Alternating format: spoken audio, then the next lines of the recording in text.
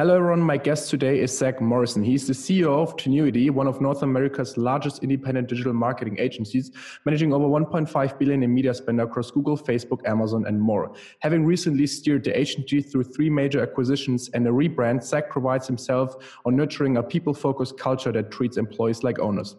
Tinuiti is consistently recognized through accolades such as Employer of the Year, as well as Zach recently receiving the Top Boss of the Year award from DigiDay. So first of all, Zach, welcome to the show. Yes, thank you. Appreciate you having me on the great introduction. Yeah, it's great to have you, man. So tell us a little bit more about who you are and how you got to where you are today. So as you mentioned, CEO of Tinuiti, largest independent agency across the Triathlon, as you mentioned.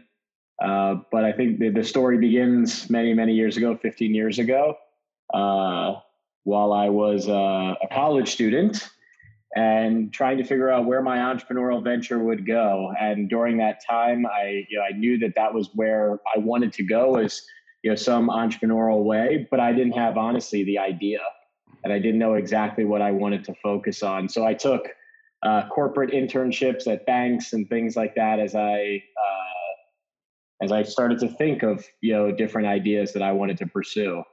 At that time, through a friend, I met a gentleman named Ben Kirshner, who was the first person to ever sell coffee on the internet. So I will call him the ultimate entrepreneur. And Ben this is in the late 90s. And then early 2000s, he realized the explosion of what was going to happen with Google and search marketing. So while I am not the original ultimate entrepreneur of the original founding company, was called Elite SEM, we rebranded to Tinuiti. I don't know if you'd call myself the secondpreneur or whatever it was, but I joined him 15 years ago because I believed in the vision of starting a digital marketing agency. How big was the company back then, just for context, when you joined? 2 people. Okay. So you were the second person. Got it. Yeah. There was another, my colleague brought me in. So there was Ben, my colleague, who brought me in, and then me and one other person. So we all 4 of us kind of started with Ben's idea. And then, those gentlemen aren't at the company now, and Ben and I kind of took it to where it is today. Understood. Very cool. So give us a little bit more about the background of the process. I mean, starting with 2 people now, how many people are you now? 700, 800? A little over 650 people. 650. Yeah, almost all in the US. So what was the process? Well, I think we only have 30 minutes, so I don't know if we have enough time to go through the entire portion. But what were your top resources along the way? I mean, building that as your first company, being 22 years old, I mean, that's kind of crazy. What were your resources? Where did you get the knowledge from? So I think first and foremost, our best source of knowledge was our naiveness, right? We had never really worked at a big agency. We had never done any of that before. So I think we really just went into it with this mindset of, culture of ownership, which was, there's this great idea of a digital marketing agency, and that nobody was focused on just Google advertising at the time as like an agency, or very few companies were. So we had that idea, but then agencies had a really bad rap. So we're like, wait, this is really hard. Let's just do it the opposite as every other agency has ever done it. Let's focus on people. Every agency in the world says we put our clients first. We don't say that.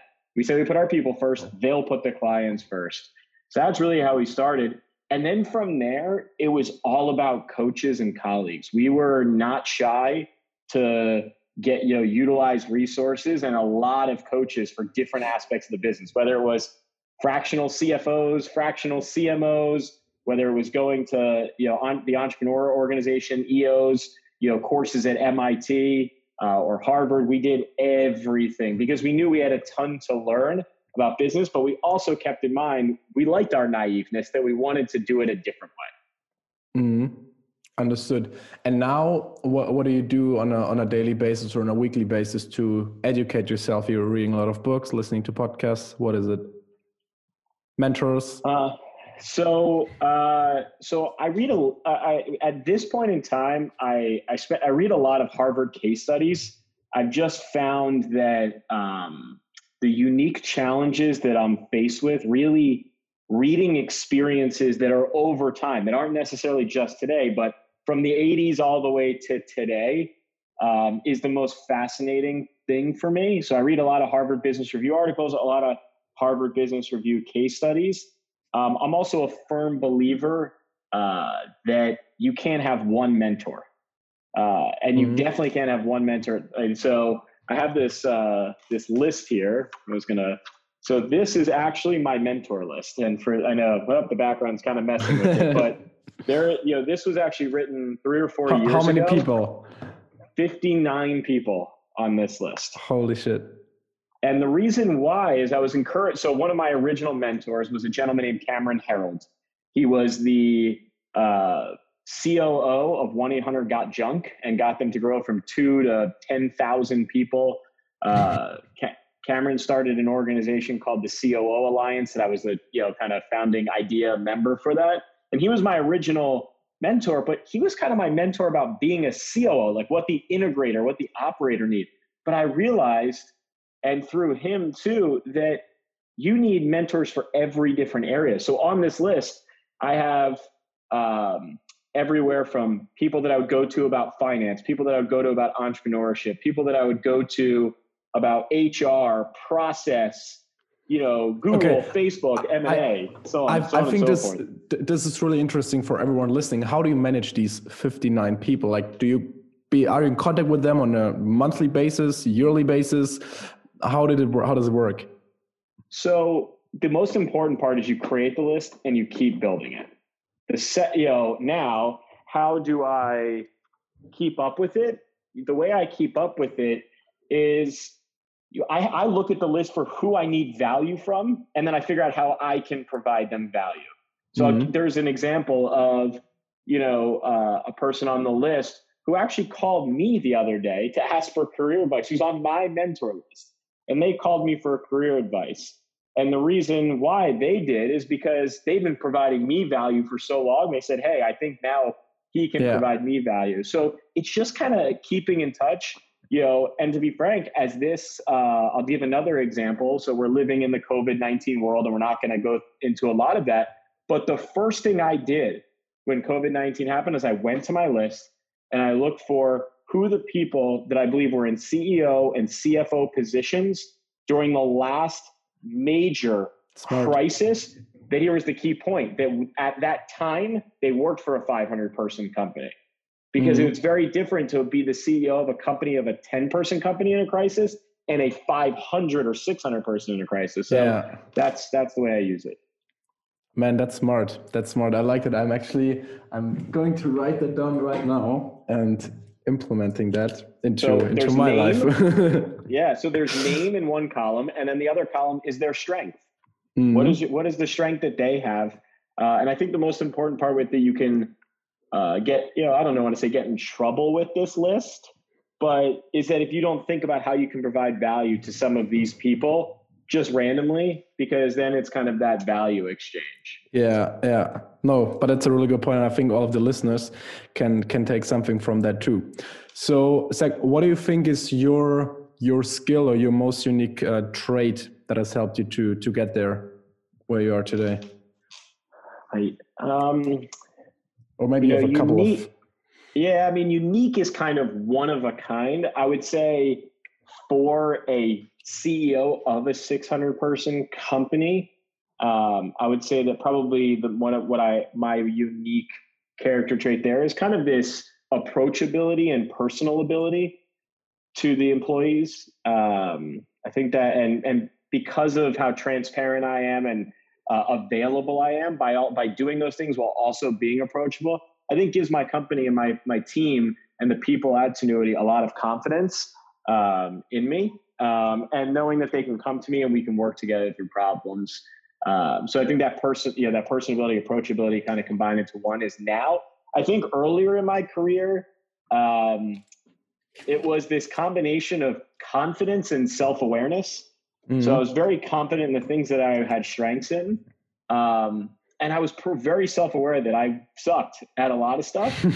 And I didn't really, to be frank, there's a lot of talk out there of like, work on your weaknesses. To be frank, I didn't really work on my weaknesses that much. Now, you have 3 things. You have things that you're great at, things that you're in the middle, and things that you're like your weaknesses. I think I don't work very much on the weaknesses. I work on the things in the middle that I need to be great at. But there I are like that. things that I don't need to be great at that I can substitute with other people. And I'll give you the example I give all the time. I'm not a great writer. And here's the trick. I don't enjoy writing either. I actually hate it, but I love speaking. So am I going to go out and do a podcast all the time? Yeah. Anybody who wants to do a podcast, I'm here. Let's do it. Somebody wants to write like an article for them. I'm going to get a ghostwriter, right? And I have people on my staff that I'll sit there and talk to. They'll transcribe and they'll write it for me because it's not a strength of mine. Now, when I was younger, I could have spent a lot, and my mother was an English teacher, so I could have spent a lot of time on writing. And I think the society tells you that, but I realized it wasn't that I was just not good at it.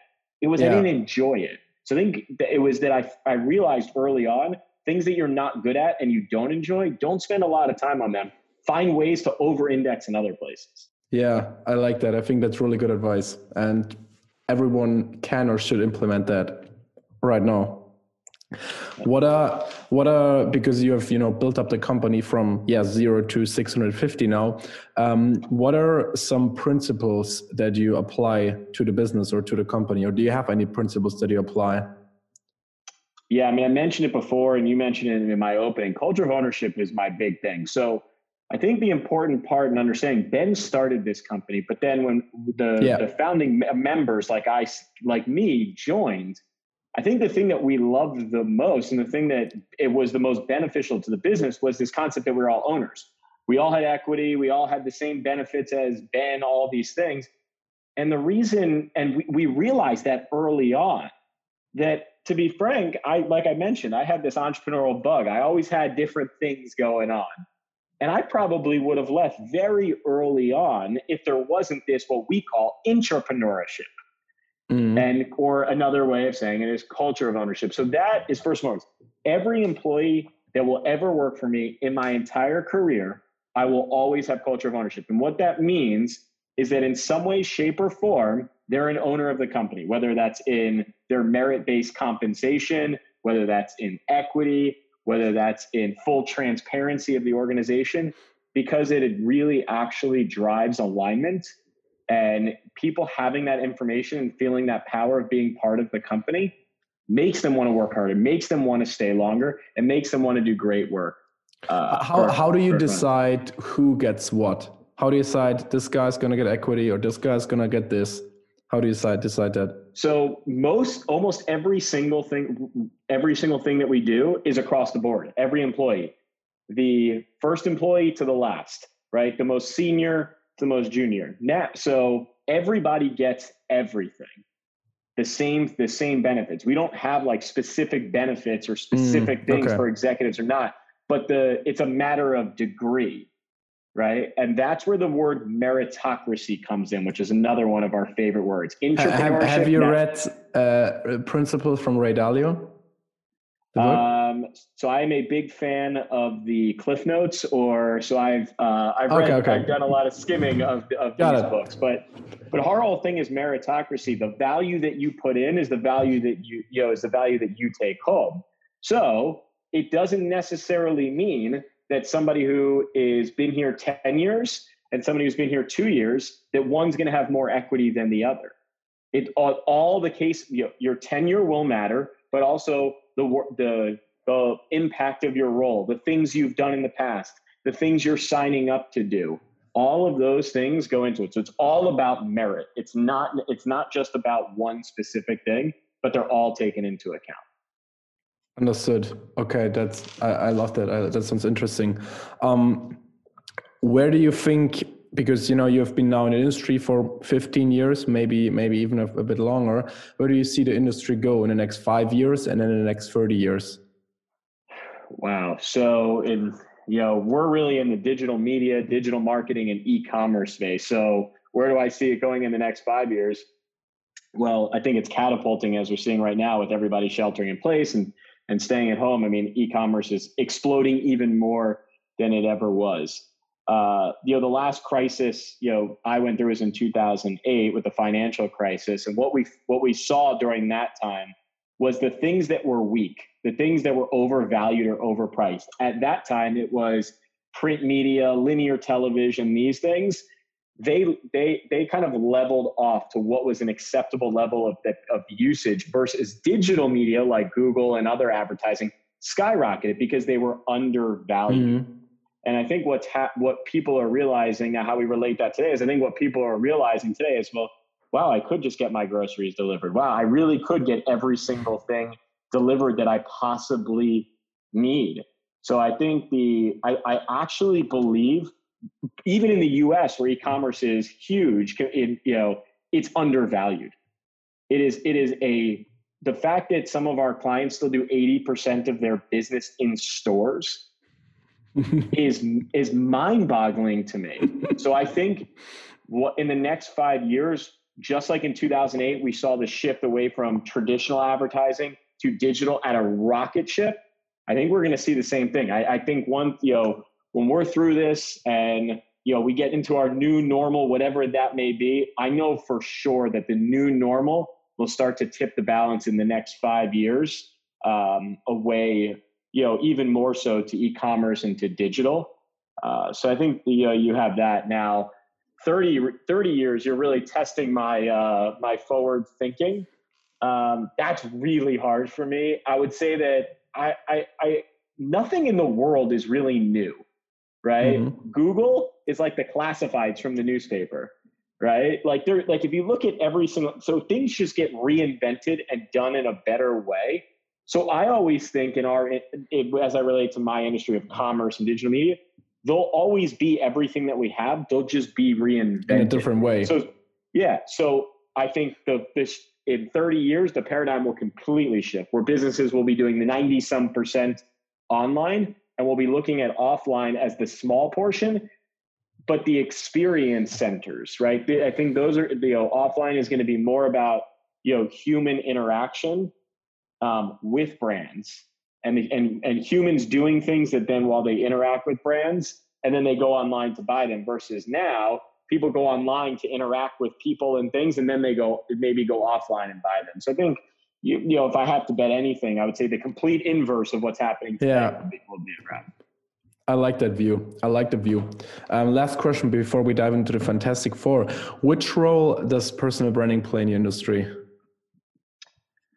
So I think there is, I break it down in personal branding to two things. There's personal brand, and then there's personal branding, right? Which is the act behind it. And I think any CEO or leader that doesn't develop a personal brand is mistaken. And to be frank, that was one thing that it took me a while to understand. I never wanted the limelight. I thought creating a personal brand was taking away from the work that my employees were doing, that was being egotistical. And it took me a while to realize, that personal brand is what actually gives your clients comfort that you're a thought leader, that gives your employees comfort that you are approachable, that you are transparent. So I think my personal brand is incredibly important. Now, personal branding, the manner in which you do it. So for me, I rank first and foremost, like my personal branding efforts in three places. One, my most personal branding effort is with my employees.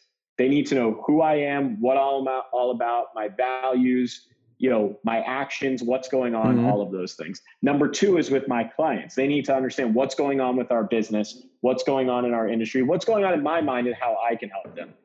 And then third, which is the most typical that's talked about in personal branding, is the public facing of you. So I put that third only because of where my business is at today. If I was starting a business probably from scratch today, or if it was a much smaller business, I might start that in inverse, where I would try to develop a public persona, right? Like Gary Vaynerchuk has done, who I know him from way back when. But he kind of went a little bit the inverse way. He used his personal brand to then build a client base, to then build an employee base. Just the personal branding world has skyrocketed when our business has grown to a pretty substantial size. So that's why I take the inverse approach to personal branding. Love that. Thanks for the answer here. Okay, let's jump into the Fantastic Four. Question number one. Is there a CEO that you're following or studying right now? So the answer is actually no. And I actually spoke with Ben, who's the chairman of the board, and a couple of other mentors recently. And I said, I need a new mentor. I need a new coach. So for listeners out there, if you've been the CEO of a company of more than 1,000 people, I'd love to talk to you. I'm looking for somebody that's just done a much bigger job than I have before. I don't have that person right now. So yeah, I got to find that person. Love that. Okay. Next question. Do you have any routines that you strictly follow on a day-to-day basis? Yes. Which? So I travel a lot normally for work. And I try to only take morning flights. I don't like taking night flights because I have established a routine where every evening, I go through email and articles and publications. I download into PDFs onto my iPad. And then on the way to the airport, right, when I first wake up in the morning, I start with the Wall Street Journal. So find, kind of true news, not biased news. And then as soon as I get onto the plane, I don't connect to the Wi-Fi until I finish my reading list for the day. So I go through that entire reading list before I connect to the Wi-Fi. Now, when I'm not traveling, it's a little bit different because I'm home with my kids. So that schedule actually ends up getting flipped inversely, where I do all of my reading at night. How often do you do sports every week? Play sports? Or do like sports, like any kind of, like do sports, like gym or whatever you do, golf, I don't know. I'm sorry, say it again. How many times do you do sports in a week? Like be active? So frankly, before COVID, I keep a very, very strict diet because of traveling. And just my health got out of control with all of that. And now with COVID, then I'm home and I'm not traveling and it's less busy. I'm now, doing the Peloton about 3 or 4 times a week. Understood. Okay. Second last question. What's your favorite social media platform for business and what do you specifically use it for? So I'm a Twitter guy. I love, I like LinkedIn, really do love it, but like there's an aspect of Twitter that I still get the business content that I find on LinkedIn, but then you also get the personal anecdotes of the people that are talking business that I think give a little bit more context to who they are. Like the example being is I might have a colleague or a journalist that I follow that posts an article, but then they post something personally, and then it allows me to understand a little bit more about their psyche when they're, writing about this, so Twitter is my number one. And look, for me, LinkedIn, it's bigger content for me. I'm a fast, short, blip type content type guy. Understood. Okay. Last question, Zach. What do you wish you would have started when you were 20 years old? Facebook, Instagram, I guess. I don't know. I mean, when I was 20, I was a search marketer, right? We started Tinuiti, which was called Elite SEM at the time when I was 20. So that's back in 2000, the early 2000s. So Facebook was just starting. Or Amazon, I don't know. I mean, I'd pick one of the two. I mean, technically when I was 20, both those companies were just getting started. So yeah, I would start one of those. Okay. Awesome. Thank you so much for your insights, Zach. Thank you. Appreciate you having me.